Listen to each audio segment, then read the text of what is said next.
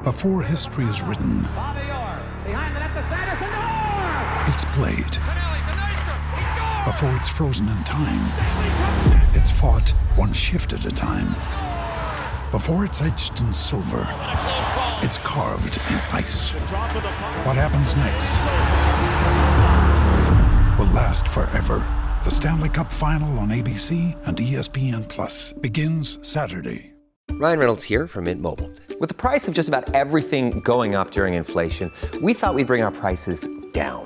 So to help us, we brought in a reverse auctioneer, which is apparently a thing.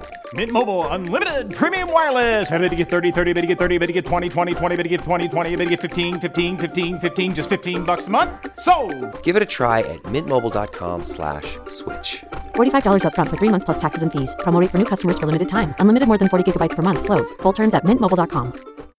When you need mealtime inspiration, it's worth shopping Kroger, where you'll find over 30,000 mouth-watering choices that excite your inner foodie. And no matter what tasty choice you make, you'll enjoy our everyday low prices, plus extra ways to save, like digital coupons worth over $600 each week. You can also save up to $1 off per gallon at the pump with fuel points. More savings and more inspiring flavors make shopping Kroger worth it every time. Kroger, fresh for everyone. Fuel restrictions apply.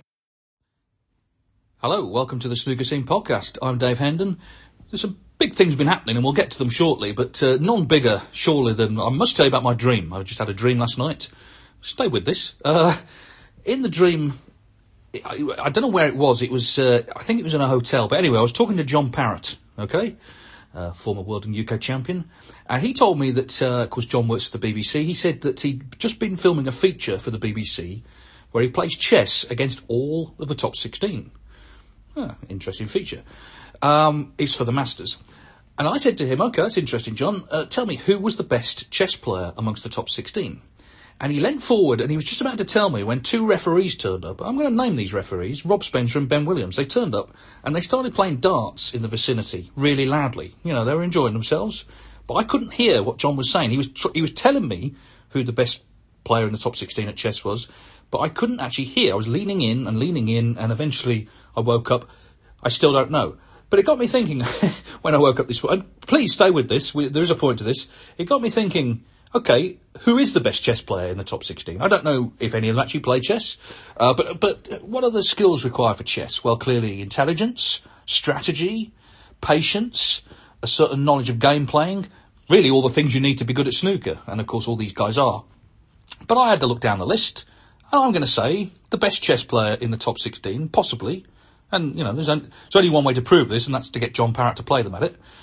I'm going to say it's Mark Williams. I think Mark Williams will be the best chess player in the top 16. Mark, I remember years ago, he used to play Scrabble a lot on planes and so on, very good at that. He's a lot smarter than he wants to let on, actually. And, you know, he's a very wily snooker player, as we know. So, anyway, that's my dream. If I get a response from John in another dream, I'll let you know. And, you know, for most podcasts, that'd be enough. But here we are, a couple of days after the UK Championship, more importantly. An incredible tournament, an incredible story, an incredible performance by Jia Jingtong, the new champion. His first ranking title came at the UK Championship. No one's done that since Matthew Stevens in 2003. Ronnie O'Sullivan did it as well, of course, in 1993. Listen, snooker fans have known about him for a long time. And actually Mark, who I mentioned there, the best chess player in the top 16, officially now, he's been talking about him, raving about him for years, saying, you know, this guy is so talented and he's going to break through. The thing is, you hear that a lot about a lot of players, and it doesn't always happen. But it happened for him. He had a couple of scrapes, a couple of near misses along the way. Well, that happens in every tournament. But in the end, he played superbly. His potting, long potting particularly, is just incredible. He's got that lovely natural style that, of course, audiences are going to warm to, just as they did with people like Jimmy White and Judd Trump, these sort of great left-handers, attractive to watch. Jack Lisowski, I guess, is another one as well. And, yeah, I mean, it's just a great story for snooker, and to play another 20-something, Luca Brecel, who's been around a long time. And let's be clear, you know, some of the coverage, you'd think he'd never done anything. He's won a big ranking event in China for 150 grand first prize. Luca's not some rookie by any means. But this was a bigger match because it was the UK Championship final. His performance in the semis against Karen Wilson stands as good as anything you'll see in a match. So it was a real great feel to the final. I think everyone just enjoyed it, enjoyed the story. In terms of what Zhao will do in the future, there's no point, making predictions and saying he'll win X amount of world titles. You can't say that. My advice to him is to not listen to advice, actually, if that's not some sort of oxymoronic statement. There'll be so many people who will have opinions about what he should do, what he could do. What he's doing now is fine. And, he's clearly got a lot of self-belief, a lot of confidence. And this win in the UK Championship, I'd be very, very surprised if it's all he ever does. I think he will press on. He's in the top 16 now. And, the talent that he has and also the dedication to practice, as a lot of the Chinese players, in those academies, they put the work in. There's no accident that this has happened. So, well done to him. I thought it was a great story for snooker. I thought it was just a really great pleasure to watch him, actually. And well done to Luca as well for his run. He didn't have much luck in the final, Luca, it's got to be said. But hopefully he can push on as well. And, of course, it's a change in the guard to a degree in terms of Chinese snooker. Ding, on the latest ranked list, has gone from the first-ranked Chinese player to the fourth-ranked. He had his UK points coming off from 2 years ago. Now there's Yan Bingtao and, Zhao is number one now, Yan Bingtao, Zhou Yulong, and Ding is in fourth place. He's already at the Scottish Open, so he gets no points out of that. So Chinese snooker is at a bit of a crossroads for him, but of course he's responsible for this. Just as we talk about the class of 92, O'Sullivan, Higgins, Williams, they were products of the UK snooker boom. The likes of Yan and Zhao and Zhou and many others are products of the Chinese snooker boom, and that was started by Ding Junhui winning the 2005 China Open. You think back to 2005 when he won that, Zhao would have been 8 years old, so exactly the right age to discover snooker, to go through all the academies and the system over there, the investment they put in. He's looked after over in the UK by Victoria at her academy. He's come through a very structured system, but he's also had to do it himself as well. He's had to come to another country, learn the language, and dedicate himself to the sport. That's what he's done, and it's just a great, great achievement for him. And now it'll be fascinating to see, as I say, what happens the rest of the season. Got John Higgins first round of the Masters. He'll be in the World Grand Prix before that. But yeah, I thought it capped a terrific tournament. It was full of incident, full of drama, full of controversy at the start. Some great matches, and I think a lot of people now have a lot of snooker fans, traditional snooker fans, miss the old best of 17s, but I think a lot of people now have made peace with the format as it is. The tournament's changed, but it's still a big deal, clearly. The UK Championship is still a big deal, and this year's was, one of the best I think we've seen for a long time, actually. Now, I'm going to go through the emails this week. Alpha Bonzi gets straight to the point on the UK Championship. 3 questions. Number 1, is Zhao Jingtong the world champion in waiting? 2, what went wrong with the top 16 in York? 3, wouldn't it be better to move the World Grand Prix back to February and swap the UK and Scottish in the calendar to make York the full stop to the first half of the season it should be? Well, number 1, is he a world champion in waiting? Well, I wouldn't say in waiting, because that suggests that he's sort of entitled to it.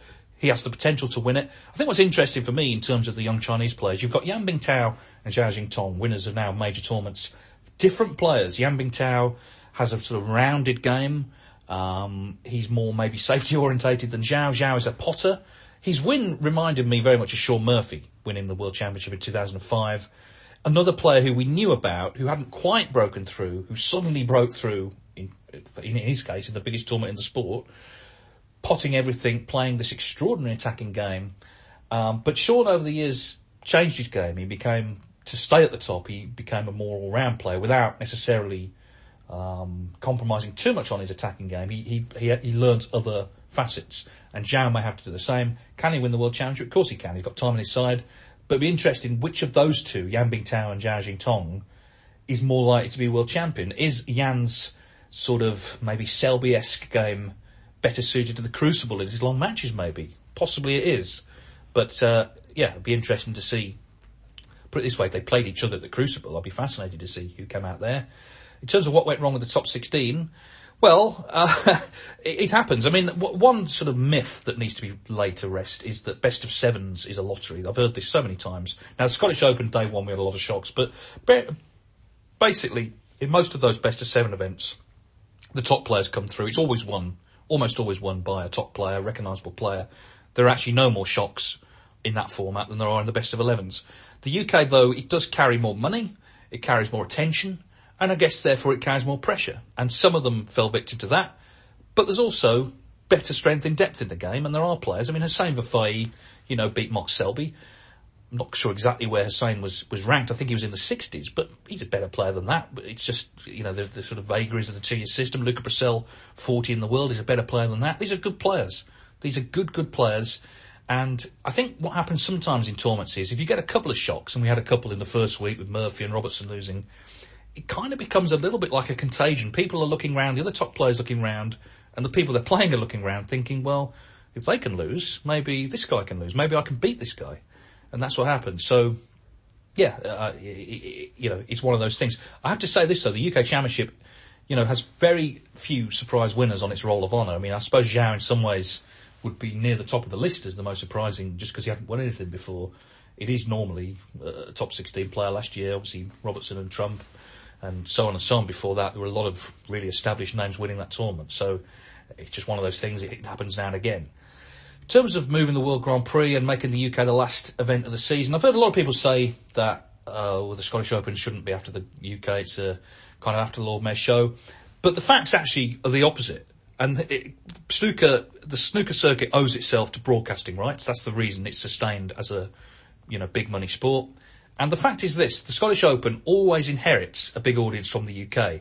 I know for a fact Eurosport love it to be straight afterwards because they inherit a big audience, and invariably, certainly later in the week, the figures are really good. I think the biggest figure we ever got on Eurosport was for the Neil Robertson Chow Yu Peng final, which was also on Quest. They got a huge figure for that.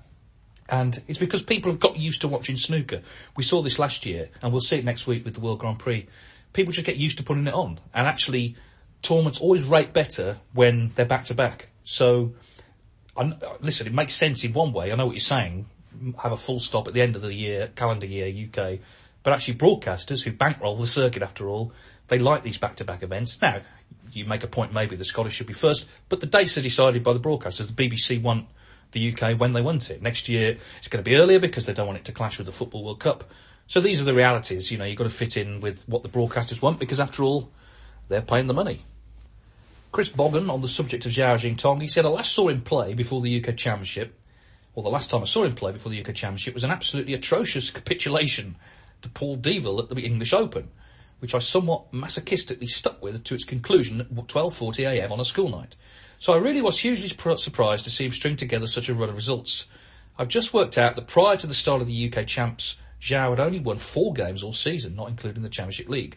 Luca Brissell, by comparison, had won 12, which I believe was only bettered by Dave Gilbert and John Higgins. No doubt Brissell was and still is in great form. He was not at all a surprise finalist in my book. I'm not sure what to make of Zhao, to be honest. This tournament came out of the blue, and it's feasible he may retreat to his previous poor form, although I don't expect it given the confidence he will now have gained. Confidence and talent is a potent mix. One final thought, Zhao's performance and whole tournament reminded me of Sean Murphy in 2005, a player who'd been a pro for a number of years since being a teenager, but rarely figured in even quarter-finals, never mind finals. It will be fascinating to see how the Zhao story progresses, but I wouldn't be surprised if Brissell ends up more successful. Well, thanks, Chris. Yeah, of course, we've made the same point about Murphy there. Yeah, I mean, listen, there'll be a lot of attention on him now, and he has to get to grips with different expectations, not just other people's, but his own. His matches will suddenly be, well, hopefully, be on the TV table. There'll be more focus on them. So he's got to adjust to that. I just get the feeling, though, he's young enough to do that, actually. He seems very he seems very relaxed about it all, which is great. And yeah, I just think he's a good winner, isn't he, of the tournament? And I think he's an exciting player to follow. Leon Tricker was at York, and he writes on one of the more controversial episodes of the tournament. He says, myself and 2 friends had the misfortune to be in attendance for the UK Championship quarter-finals. I say misfortune partly because of the terrible standard of play on the table we were closest to, Brissell v McGill and Hicks v Hawkins.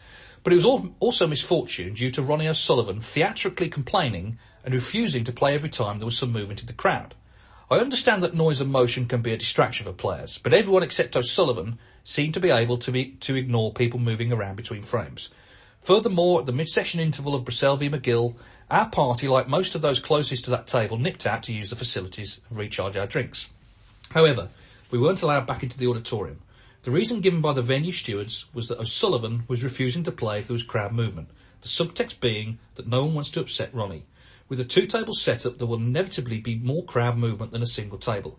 I can understand wanting to reduce sound and movement as much as possible, but people shouldn't be punished for getting up during a mid-session break. Presumably, O'Sullivan thinks paying punters should sit still and silent for the entire session, and yet he has nothing to say about his fans repeatedly shouting, "Go on, Ronnie," which could distract those playing on the other table. Yours grumpily, Leon Trigger. Well, I'm sorry to hear that you were sort of shut out, Leon. That's not good at all when you paid your money to go along. I've heard two sides of this, actually. The one is that you will struggle to find a player, particularly a top player, who doesn't think that O'Sullivan gets preferential treatment. He gets, obviously, the main table. Usually in BBC events, he only plays in the afternoon, and we'll see that at the Masters. Although, of course, if you get to the final, you've got to play at night. And there's a sort of sense that, as you say in your email, no one wants to upset him. The other side, though, I've also spoken to a player who played in the tournament, and he said that the Barbican, and everyone likes York and it's a good venue, but he says it's a very noisy venue. The sound sort of echoes around. And he actually said what Ronnie did, if I'd had the guts to do, I would have done. In other words, I would have actually at times stopped because people were moving in and out. It's not the public's fault. If there's an interval, they're entitled to go out and get drinks. There used to be partitions. That's changed because it gives people a chance to watch all of it. But I guess it can be distracting for players. What I would say about it was, I've seen matches like this before where Ronnie will notice everything. He tried to get a photographer thrown out because he didn't have a tripod. Because we know, obviously, Ronnie's big on rules and regulations. But the point is, he noticed everything that day. And the reason he noticed, he's playing Karen Wilson, is that he really wanted to win. The pressure was kind of intensified by, being in the sort of bear pit of competition. But it was unfortunate. I thought that the match got held up, and I think it didn't help Ronnie either because he's such an instinctive player, having to keep stopping or deciding to keep stopping. It interrupted the flow of his own game. So I don't think it did him any favours, but he was in that sort of mood where he just noticed everything. As I say, some players you would be outraged by what he did, but I have spoken to one who said the venue is noisy and it can be an issue, and actually, if I'd had the guts, I'd have done the same thing. So I guess a lot of people, as ever with Ronnie O'Sullivan, will just decide based on what they think of him. But I feel sorry for the ordinary public, and actually that photographer as well, who'd done nothing wrong. I mean, he hadn't actually done anything other than just come into the arena, and he was faced with being chucked out. James Cook, one of our American correspondents, just thought I'd write in with a comment view on the online coverage of the current UK Championship. I watched the first round in Eurosport and found it excellent as usual. Then for round 2 I switched to the BBC, not knowing that Eurosport was still covering it. I guess I assumed it was a BBC event. Now I'm not in the UK, so my only choice is online viewing using a VPN. Trying to find the BBC online coverage was extremely difficult, not at all intuitive. Also the player app I found quite unstable, and ability to watch on demand or repeat was just not there. So I gave up. To my delight, I discovered Eurosport is indeed covering it. The app is so easy to use and the commentary excellent, despite the scores of the other current matches being revealed. Well, that's an old sore being scratched there, isn't it? Anyway, I don't want to be a BBC basher. The ITV player was also frustrating to use to watch the previous event. Far too many ads. All I'll say is it's nice to have a choice, and I'm grateful for the Eurosport app and quality experience. On a lighter note, my missus found me watching the snooker last week and remarked, "How long is this tournament going on for? Feels like you've been watching it for weeks," not knowing that I was watching the third tournament in a row. And now it's basically back-to-back snooker until Christmas. Happy days. Well, happy days indeed, James. I mean, I'm not going to get into the sort of the rights and wrongs of VPNs and all that, but I think around the world, Matchroom Live, you can watch it on there, and they take, I believe, the BBC commentary from their events, and they'll take the Eurosport commentary from the Eurosport events. I think World Snooker sort of make a claim that wherever you are in the world, you can watch it somewhere. It's on Facebook as well, I believe. So there is opportunities to watch it. In terms of the individual apps and so on, I've only got my own experience based in the UK. I mean, I think the BBC iPlayer is superb. I was watching on my phone the other night, the second semi-final. I mean, extraordinary, really, to think you could do that. You know, if you said that to me 30 years ago, first of all, I would say, what's a mobile phone? And secondly, the idea, in an era then when you just watched snooker when it was given to you by the TV channels, the idea that you could sit, as I was, in a hotel bar, watching it on my phone, incredible. And that's, you know, to the BBC's credit that they offer that service. But anyway, I'm glad you managed to follow the event.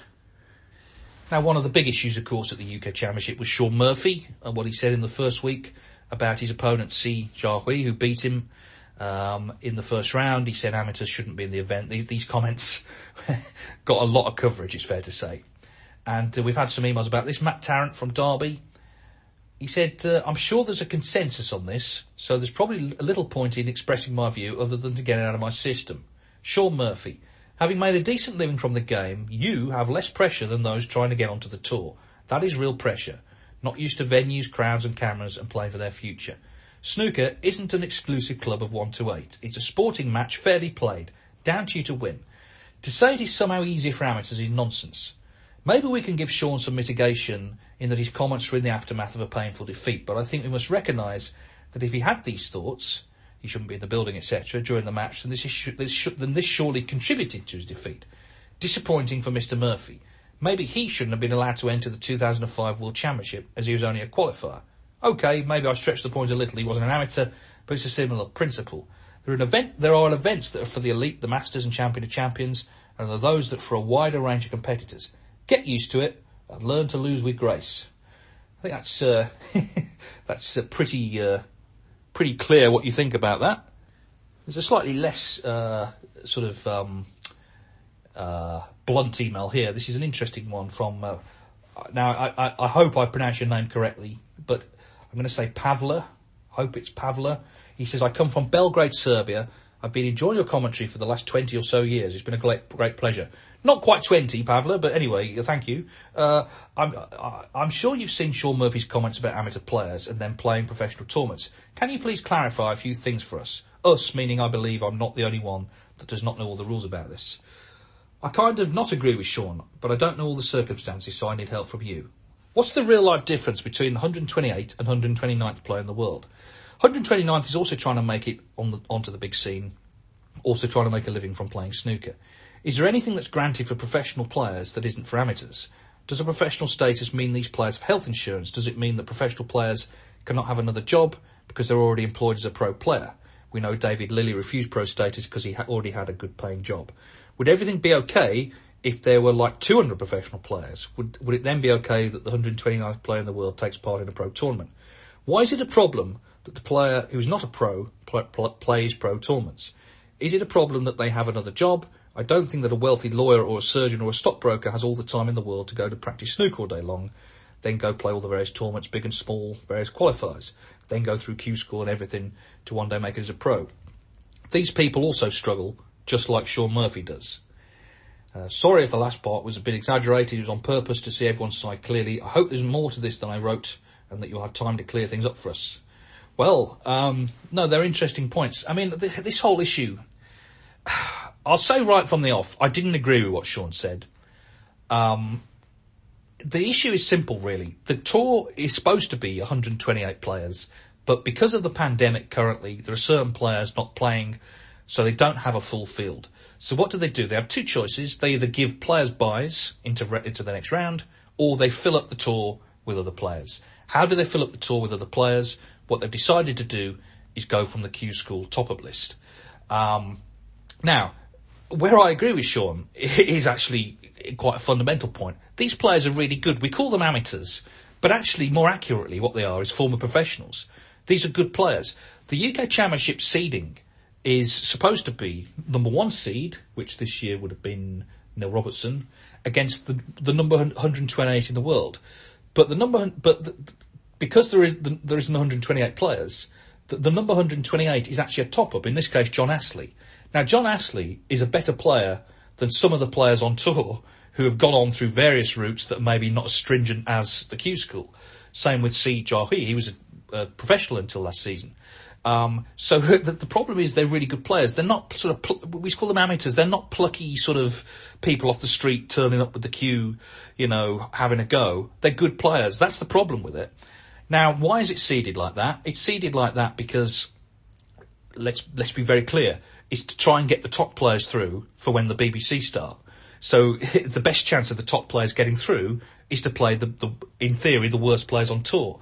But the likes of Murphy and Robertson, they weren't playing people on tour. They were playing top-ups who were really good. They didn't get through the Q School, but they're really good players. So although I disagree with Sean's point about amateurs, I can understand why he would be aggrieved to have to play someone like Si Jia-hee in the first round. But, as I say, what's the solution to that? The only solution would be not have them in the tournament and then just basically give people walkovers. And I'm not sure why that would be desirable.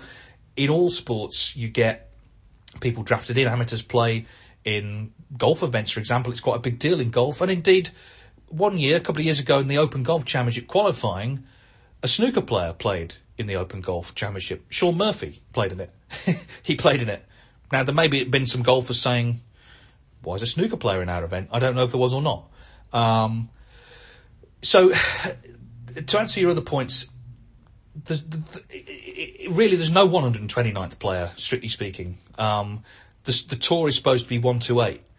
Now, professional snooker players can have other jobs, and some of them need them because they don't earn enough money. So you'll have other players actually who do work. They're not prohibited. Obviously, you know, they have to arrange time off to play snooker and to practice and whatever. Stephen Hallworth, for example, he works famously in the Plough in Lincolnshire, the pub there, where they always have the snooker on. So, you know, a lot of players have to actually supplement their snookering. There's nothing against that. But I think where this whole issue kind of, what it exploded around is this term amateur. And really they're not amateurs. And Joe Perry, who's a very wise character, and from what I saw, the BBC coverage was excellent on it. He actually made the point, just give them tour cards. If we know we can't get a full field for the season, then just use that Q's called Order of Merit and put them on the tour. And then they're professionals, they can earn ranking points. Why not? That sort of solves the issue of should they be on, should they not be on. Just put them on. And then they're professionals, and then this argument goes away. One thing I would say about this whole issue, and by the way, Sean Murphy, let's be very clear, he's a great ambassador for the sport. He almost always says the right thing. He behaves properly at tournaments. You can send him into a room with sponsors, and it's been done many times, and he will conduct himself properly. Sean Murphy's a good professional. But what I was surprised about with all this is the amount of people who said, well, one thing we must say is it wasn't sour grapes from Sean. I would say it's exactly what it was. He lost at midnight in the first round of the UK Championship to a teenager, effectively. And, of course, he was annoyed by it. Why wouldn't you be? He should be. He should be annoyed. He should be grumpy. He should be a bad loser. And he was. And that's fine. I've got no problem with that. I just disagree personally with what he said. He didn't deserve all the vitriol he got from people for giving his opinion about his profession. I thought a lot of what was said about him was quite nasty. But I guess he has to, you know, he did actually double down on it. He did repeat the criticisms, although he said his timing was maybe not great. He's allowed to think that about his profession, and people are allowed to either agree or disagree. The problem for me is this grey area around what's an amateur and what's not an amateur. And it's pretty clear that these guys really are not, strictly speaking, amateurs. It's like when James Cahill beat Ronnie O'Sullivan at the Crucible. He wasn't some kid who walked into the Crucible with a cue. He'd been a professional before. You know, he wasn't some unknown. He just dropped off the tour. So maybe that's something that needs to be looked at. If we know we can't get a full contingent of players, then top up the tour for the season. Don't just draft people in, you know, on a whim and call them amateurs, because really, strictly speaking, they're not amateurs. I'm going to leave the UK Championship now and move on to the Champion of Champions, which was the previous event, because we've had a letter. Yeah, it's 1986. We had an email here from Mike Shinks, who was actually there. He said, I've never seen live snooker before. As I only live 7 minutes from the venue, I thought it'd be rude not to pop down to see the Champion of Champions. This was in Bolton, of course. He says, I chose a cracking night too. I saw the semi-final between John Higgins and Yan Bingtao. Doubly fortunate because I bought an extra ticket for a pal's birthday present. He's never taken any interest in snooker before. It was a complete surprise when I presented the tickets to him over a table in Wagamama's at 6 p.m. Here's a present for you that we can both enjoy, I said. Thankfully, he absolutely loved it and our friendship is safe. As it was my first live event, I don't have anything to compare it to, and while the atmosphere inside the arena was fantastic, I thought the holding area left a lot to be desired. The toilets, bar and catering were particularly grim, and only having a single door to access these made a journey to the loo really frustrating, borne out when so many people didn't make it back in time for the second frame. I completely get that this was the first time the event had been held at Bolton, and that the organisers were understandably making use of the football stadium facilities, but if the event comes back to Bolton, and I really hope it does, then the facilities need looking at. As a newcomer to live snooker, I wondered how the event and facilities compared to other venues. Mike Shinks. Thank you, Mike. Yeah, it's interesting that, and I can assure you that Matchroom, the promoters, will take notice of that. They'll take notice of any feedback like that in terms of whether they go back to Bolton and if they do, how they run the event next year. Venues differ because the nature of venues differ. That was a football stadium, as you say. We go to a lot of leisure centres. We still go to some theatres. And every venue, therefore, has different facilities. One of the best that I've seen is the Tempodrome in Berlin. They have a great sort of area out the front. It's full of merchandise and so on, and it just seems big enough to sort of hold everybody. If the weather's not nice, they can go indoors. Some are not so good. I mean, obviously the Crucible is a small venue. I mean, it just is. But it's a running theme, actually, that I've thought for a long time, that at a lot of these tournaments, there's just not enough sort of to do for people, particularly if you have an all-day ticket the day of the final. I was in Milton Keynes for the English Open, and there's really not a lot going on other than the snooker, whereas you go to a lot of sporting events and they sort of fill up the time with various corporate things or just sort of stalls or things you can buy or places to go and eat. A lot of snooker venues don't have that, and I think it is something that maybe needs to be looked at more to make it more of an experience. It's not just about the snooker, it's about actually getting full value for money for the day. You've spent a day of your life going there, you've spent money going there, and you want to think good of it. You want to enjoy it and get the most out of it. But as I say, in terms of Bolton, Matchroom will listen to comments like that, and they will, because they're very much focused on the experience for fans. You know, you look at the darts that they run and all the other events that they run. It's very much about giving people a good day out and having them buy a ticket for next year. So they will listen to that, and hopefully, if it is in Bolton next year, the facilities that you discuss will be better. I just mentioned Berlin there, actually, and it's worth saying this, okay, and this is a fact. I know for a fact that 2 venues in the UK have been provisionally booked for the 2 German events that are coming up in the new year, the German Masters and the European Masters in Berlin and Fürth, respectively. Provisionally booked, hopefully they won't be needed, but the COVID situation in Germany is quite serious. There's been a couple of sort of government announcements. There's suggestions that indoor audiences may be capped. That's no good for the Tempodrome. They only just break even when it's full. So if worse comes to the worst, they'll have to move them to the UK. Obviously, there won't be the same events. Hopefully, there'll be crowds. But they'll have to let the players know soon. I would say we'll hear by the end of the year, because obviously players need to book flights and hotels and so on. And if we're not going to Germany, they need to know in good time. So I suspect we'll hear probably in the next couple of weeks what's happening with that. Let's hope we get to go to Germany. We didn't go last year, and it's so well supported there, as we know. It's so popular there. But obviously, you know, the situation with the pandemic is out of World Snooker Tour's hands. They're going to have to make a call at some point, and it will depend on decisions taken, as I say, in Germany in terms of what's happening with audiences and what's happening with COVID, full stop. But let's hope as ever for good news. Now, we had a question a couple of weeks ago about chalk. What happens to chalk when players chalk their cues? Malcolm Johnston has shed some light on this. He said, the weave in the fabric soaks up the chalk. As for the newer Tome chalk, that's the Finnish chalk, the simple idea behind it is the guys in Finland make it of much finer grain. So once it's made contact between Q-tip and ball, it virtually disappears, leaving no streak marks for the cue ball or object ball to pick up as it's rolling on the bed of the table.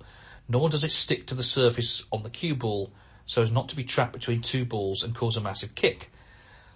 On similar note, the chalk John Higgins was using was the Triangle Pro chalk, which gives the best possible adhesion between tip and cue ball, but it leaves even more debris on the table. Thankfully, John has seen the light and ditched this brand.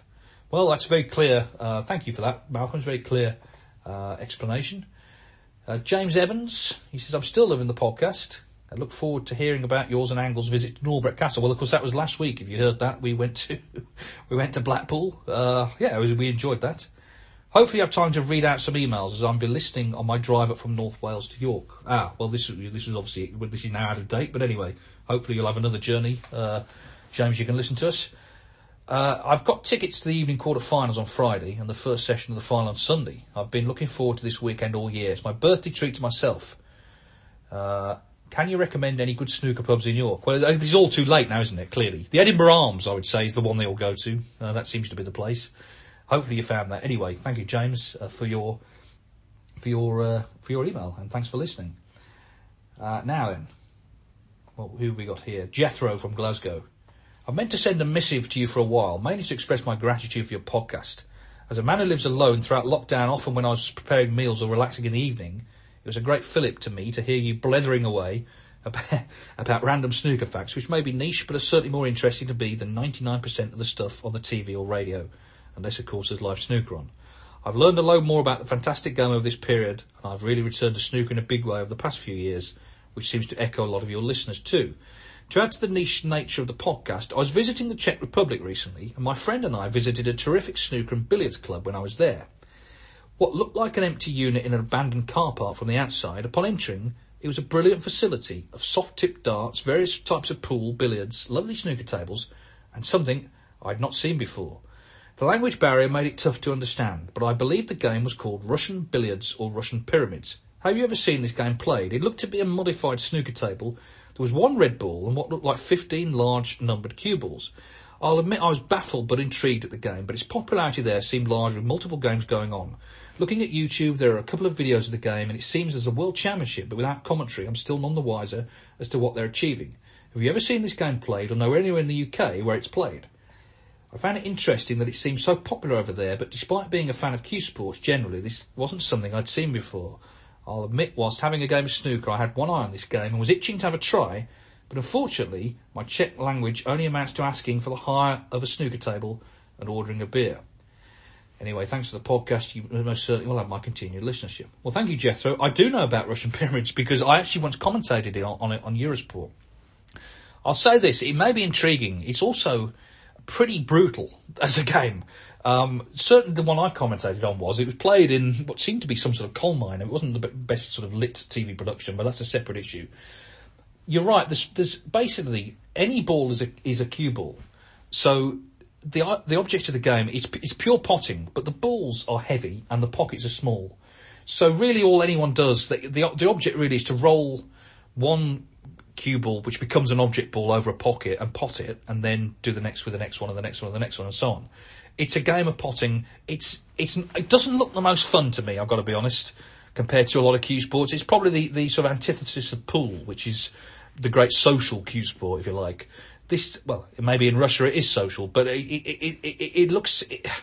I'd put it this way. I think you really have to dedicate yourself to it if you're going to sort of play it, because it doesn't look the most fun. The balls seem heavy, the pockets seem small, so that tells you something. But it is very popular, and you know, there's more cue sports than people realise. I remember years ago, Clive Everton went to Paris for Eurosport. He was booked to commentate on billiards. Now, Clive obviously, you know, had a great billiards career, no problem, nice trip over to go and commentate. He got there, and it wasn't English billiards. He found out it was something called Italian 5-pin billiards, which he'd never seen before and never heard of. Thankfully, before the broadcast, one of the other commentators, I think it was Rudy Bowens from Belgium, talked him through the rules. But it was it was a curious sort of thing, because he just literally, the first time he'd seen it was when he was commentating on it. And I have to say that wasn't far off my experience with Russian pyramids. But, listen, if you get a chance to play it, give it a go. In terms of whether you can play it in the UK, I'd be surprised, frankly. I've never seen anywhere where you could play it. Let's be honest, you know, it's getting harder and harder to play snooker in Britain. But if anyone knows of anywhere, then please let us know. Now, as usual, this has been planned badly, because I meant to read out Mark Wallace's email after the one about Bolton and facilities. So just imagine that those two are spliced together. He says this is Mark Wallace. He says there's been a discussion recently about people who are rather merry on drink at some of the venues. I've been to several WST and Matchroom events and have an observation regarding food provision at the venues. At the Barbican, the only food I could buy was pizza and chips, or very light snacks such as crisps. Milton Keynes had a slightly more extensive selection and was close to lots of places where you could buy food, which is the same as with the Crucible. However, I do feel that as some people like me go to the venue on an all-day ticket, it might be useful investigating with the venues like York if they can arrange a selection of hot and cold food, such as sandwiches, cakes, etc. How about fish and chip van, etc.? As someone said to me at the Barbican this weekend, they wonder what the provision for the players and press is like compared with the public. Another problem is that the security rules for some of the venues seem to be very tight. My plastic Coke bottle was confiscated at York, and I was not allowed entry with a cup of coffee, which was in a disposable paper cup. The bar was the only place in York where you could buy drinks. I accept there has to be security in this day and age, but if the only provision is at the bar, this is only to encourage people to be merry by the end of the day. Yes, well, these are good points, and I mean, you're right about the catering. It seems like a sort of logical thing to do to have these facilities because people would use them. I mean, they make money from them. The players and press, I can assure you, get treated better than the public. But as I said earlier, it does seem to vary from venue to venue. You're right about the Crucible. I mean, the Crucible is right in the centre of Sheffield, so it's no problem to go to places. And indeed, the city make millions from people spending money in restaurants and bars and pubs and whatever, hotels. Some venues are not close to stuff. I mean, the Scottish Open, of course, this week's in Wales, but the Emirates Arena in Glasgow, it's by Celtic Football Ground. It's not in the city centre. There's not loads of places around it where if you've got a spare hour, you can go and find somewhere. So every venue's different, but it seems snooker possibly could do better to, as I say, make it more of an experience for the fans who actually want to have a day out, not just watching the snooker, but experience all the other things that you experience, on a day out. We're going to go back to the UK Championship now, because this is not, as usual, not planned properly. Gary Flynn. Watching a lot of snooker lately, actually watching O'Sullivan and Noppen Senkarm at the UK Championship at the moment, I've noticed a lot more kicks in the UK Championship this year than there have been at any of the tournaments over the last couple of years. Just wondering, would it be the balls they're using? I see that most of the players are using the new chalk that's supposed to cut out kicks. Just an observation, be interested in your opinion. Well, in that specific match, I mean, there were quite a few kicks in the UK. Ronnie uses the old chalk. He doesn't use the finished chalk. And that's the thing with that chalk. If one player out the two doesn't use it, it kind of neutralises the whole thing, doesn't it? We had that with Higgins and Robertson at the World Championship one year. Sometimes, I don't think it's the balls. I mean, the balls are the same at every tournament, so it's not that. It can, I think, sometimes be the weather, the atmosphere, and different venues have different environments. Some maybe invite more kicks than others, but thankfully there are a lot fewer than there have been, certainly sort of 5 or 6 years ago. You're right, though, there did seem to be a lot of the UK, but this new chalk, it does seem to work. I mean, we heard from Malcolm earlier about how it works, and no one wants to see kicks. They're horrible, actually, and they've ruined many a sort of player's day, haven't they, over the years? But the balls are what they are.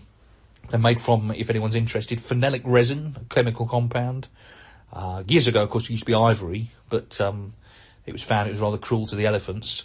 And then we had the supercrystallites and all that. But now they're made from phenolic resin. But it's what's on the balls, actually, rather than the balls themselves, the dirt, the chalk and so on, that tends to cause the kicks.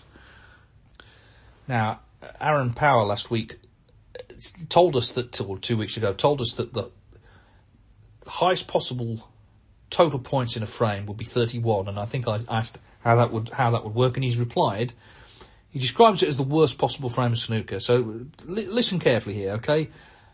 Highest break of 7 and 31 total points. Player 1 breaks off, pots all the reds, and the cue ball goes in off. So effectively that's 4 points to player 2. The reds are nullified, it's just 4 points. Player 2 misses. Player 1 then pots the yellow and the green and misses the brown. So if you're following this, he now has 5 points. Player 2 has 4. Player 2 pots the brown, misses the blue. So it's 5 plays 8. Player 1 pots the blue, misses the pink. So now it's 10 plays 8. Player 2 pots the pink, misses the black. So it's 10 v 14. Player 1 pots the black. So he wins the frame 17-14. It's unlikely we'll ever see that. I think potting all the reds off the break is the problem, isn't it? And here's the thing: Joe Johnson, he once did an exhibition on the QE2 where that actually happened because it took on water just at the moment he broke off, and all the reds basically went down one cushion and into the corner pocket. But that's probably not going to happen at the Crucible. We certainly hope not. Anyway, let's go. Finally, we'll go back to Matt Tarrant, who sent another email here. Said, I'm not sure if this question falls under the daft or niche category, but I keep thinking it, so I'm going to ask it. Apologies in advance. And this is niche, by the way. He says, why is a maximum score always said aloud or read as 147 and never 147? if a player makes a break of 120, we would refer to it using 120. We wouldn't refer to it using 120. We'd say 120. And an observation. Did you notice Sean Murphy referring to the UK Championship as one of our Holy Trinity? I'm sure you enjoyed that, Dave. Any comment? I enjoyed the UK Champs. Excellent venue, some brilliant matches, great media presence, and an exciting new champion. Even if the final wasn't much of a contest, I stuck with Eurosport, thought you and Neil did a great job. Thank you for your work on that and this. Well, thank you for... thanks, Matt. Thanks for being with myself and Neil Folds on Eurosport. We certainly enjoyed the final. Well, I think... If you listen back, I imagine actually some referees have said 147, but I think times change, and if sort of referees start saying 147, then people just follow, I guess. I'm pretty sure people like Len Ganley would have said 147. I haven't gone through this. I'll be honest with you. There's only so many hours in the day. I've not gone back and and listened to too many, but. I would imagine the John Smythes and those guys, John Williams, they probably, being old school, they probably would have said 147. If anyone wants to take the time to research this, then let us know. Sean, he did a pretty good, I did see it actually, retrospectively, his wrap-up for the BBC in the interval. Got no problem with him calling it one of the Holy Trinity. It's the UK Championship. The World Championship and the Masters are the three longest running tournaments on the circuit, and I've never in any way disputed that they're major events. The Triple Crown thing has become like a cult. It's become like a religious cult. And like all cults, once people buy into it, they won't listen to any reason at all. I'm not going to revisit all the old arguments about that. People want to buy into it, they can buy into it. What I will say is this, Steve Davis, and feel free to argue with him by all means, 1987, he'd only won the Masters once by then, and he lost in the first round, and journalists asked him, Steve, you're winning everything else, you're winning the World, the UK, all these other big tournaments, why do you struggle in the Masters? And he said, I don't think I put as much into it as I do in the other tournaments because it's not a ranking event. In those days, the Masters was not actually part of a Holy Trinity. It was just another big TV tournament. There were big ranking events, the Mercantile, the British Open, Grand Prix, International and so on, and they were major events. Times have changed, and times do change, but I put up a tweet actually at the start of the tournament, and I said, because it's not a series, the Triple Crown series, it's not a series, but it could be made into one if they actually put up a big prize for winning all three in the same season. I mean, that would be a big deal. It's only ever happened, I think, 4 or 5 times. Only 3 players have done it. Davis, Hendry and Williams. I think Hendry did it twice. But if they put up like £1 million for winning all 3, that would then be something you could get behind, because that would be a big deal. Problem is, of course, someone might do it. That's why they don't want to put up a prize. But then you could call it a Triple Crown series, and there would be that literally pot of gold waiting at the end of the rainbow. And I said, I put up a tweet saying, why not do this? And then it would be a proper series. And someone replied, I think you'll find it is a proper series and always has been. Well, no, it hasn't actually. I started working in snooker 24 years ago. No one ever mentioned this, ever, for years. And then it became a thing eventually. And now, it like I say, it's like a cult. Everyone has believed it's always been there. It hasn't always been there. If you want to buy into it now, fine. But don't pretend it was there 30 years ago, because it wasn't. We had Fergal on, remember Fergal O'Brien, who was in a Masters final, and he was very clear that when he was in the Masters final, no one ever spoke of this. But I'm quite happy for Sean to say it, and anyone else to say it, because, it's freedom of speech is very important. One thing I will say, though, is if you persuade people there's only 3 tournaments that matter, don't complain when the audience is bad the next week. Scottish Open, in Llandudno, of course, day 1, the audience... And good luck to the people that turned up, but it wasn't great. But hopefully it will pick up as the week goes on. I'm sure it will. I do slightly worry there, because it tends to be an older population there, and it's winter. People don't particularly want to go out in December if they can help it. Anyway, let's hope for a good week. And just to reiterate, because people have asked me, why is it in Llandudno when it's the Scottish Open? The day before the box office opened, World Snooker Tour were informed that the Emirates Arena in Glasgow, where the tournament was supposed to be, would not be hosting any event with a betting sponsor. So this left them at the last minute looking for somewhere else, and, places are booked up. It's December, it's coming up to Christmas, and because, obviously, last year there were no events, a lot of events have sort of rolled over and the venues are booked up. So they had to find somewhere. They found Venue Cymru.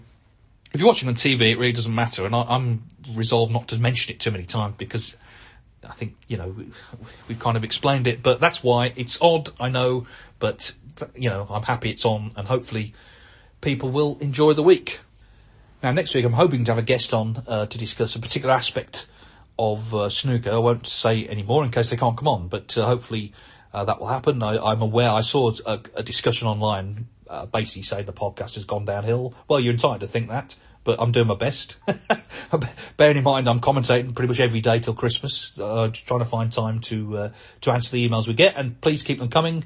snookerscenepodcast@mail.com. That's snookerscenepodcast@mail.com. We're proud members of the Sports Social Network. Check out the other podcasts and so on. So hopefully next week we'll return. In the meantime, enjoy the Scottish Open. Someone's going to win a tournament. It's a big week, of course, for the World Grand Prix. And that's maybe the final thing we should say. And this hasn't been said enough. Mark Williams said it online. The cut-off of the Masters should be the World Grand Prix. That's the last ranking event before it. The Scottish Open and the World Grand Prix won't count towards the Masters this season. They will next season. That just seems a little absurd. Now, you could argue there's a good reason to make the draw reasonably early. You get a chance to sell tickets. You can tell people who's playing when, and people will pick their favourite players, whatever. I mean, a lot of tickets are sold anyway, but they'll decide, okay, we want to watch Ronnie, we want to watch Trump, whoever.